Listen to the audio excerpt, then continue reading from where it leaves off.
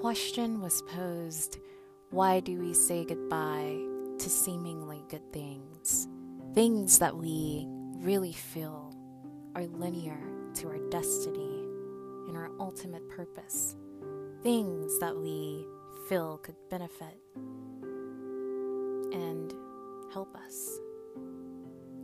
And I say, sometimes you forget your own worth.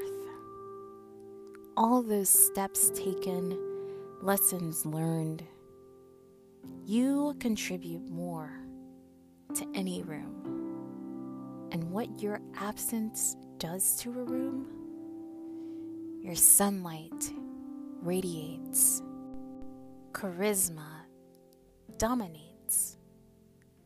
Do you think with time the memory of me fades?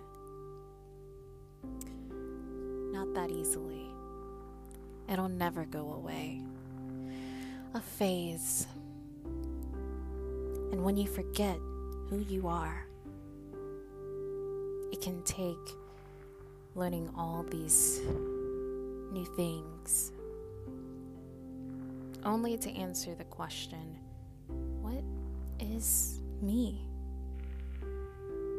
What's truly my identity? Until it is proven, I'm nothing like the things that you see every day. I'm rare, addicting,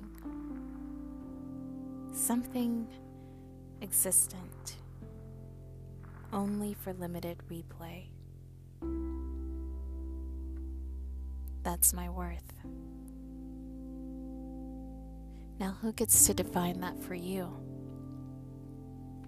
How far do you take the levels of your own uniqueness? Because bad girls need attention. They need a savior. And good girls, well, they're content with themselves. They want love. And I say, through no efforts and neglect, I am far better than the ones who were too afraid to dissect. And that is why we say goodbye to the seemingly good things.